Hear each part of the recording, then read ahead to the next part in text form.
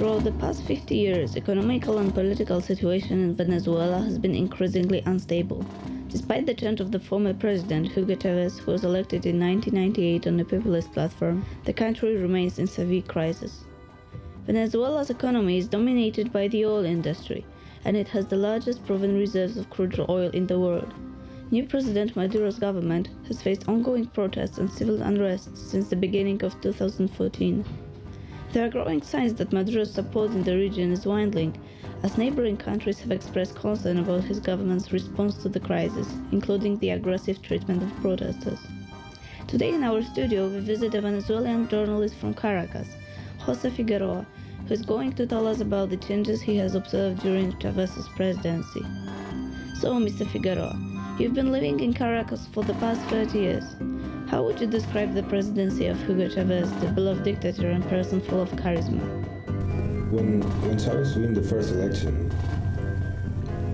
to be sincere, a lot of people thought that he was the change. He was this massive third party that he was offering change, and apart from that, Chavez was already a public figure because he was the main character for the last two coup d'etat. So he was the face of the military revolution also.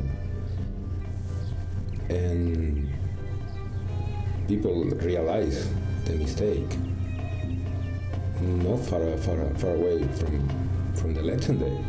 Nicolas Maduro, the new president, is said to be Chavez's hand-picked successor. So could you tell that he's like the prolonged version of Chavez's presidency? Nicolas Maduro was one of the persons I was talking before. He only have secondary school. I don't think he even finished it. My personal opinion is that he's not prepared to guide a country. His devotion to Chavez and his devotion to the revolutionary speech that Chavez was using was what convinced Chavez that he was the natural successor.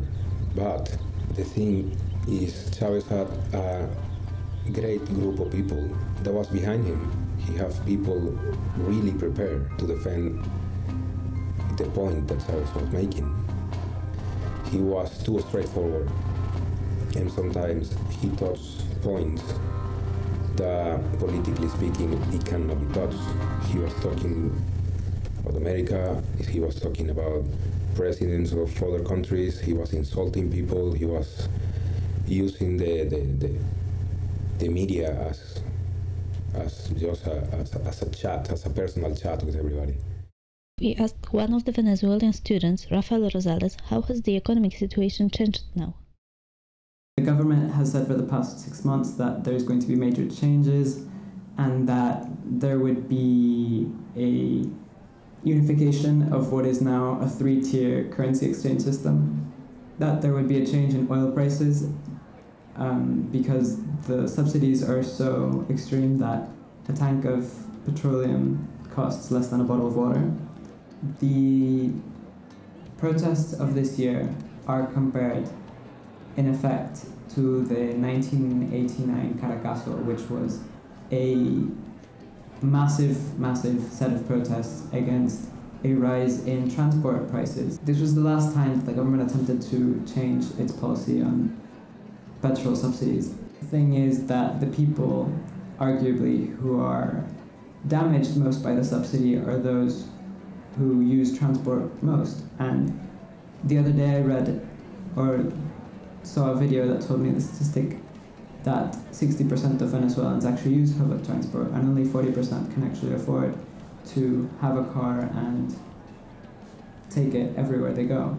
And so this means that the 60% of the population is actually harmed by the fact that there is a subsidy. But the fact that it's so cheap and so accessible, I guess, is why it's such a taboo. Today in our studio we visited Jose Figueroa and Rafael Rosales. Thank you for your time, gentlemen. It was a pleasure to have you here.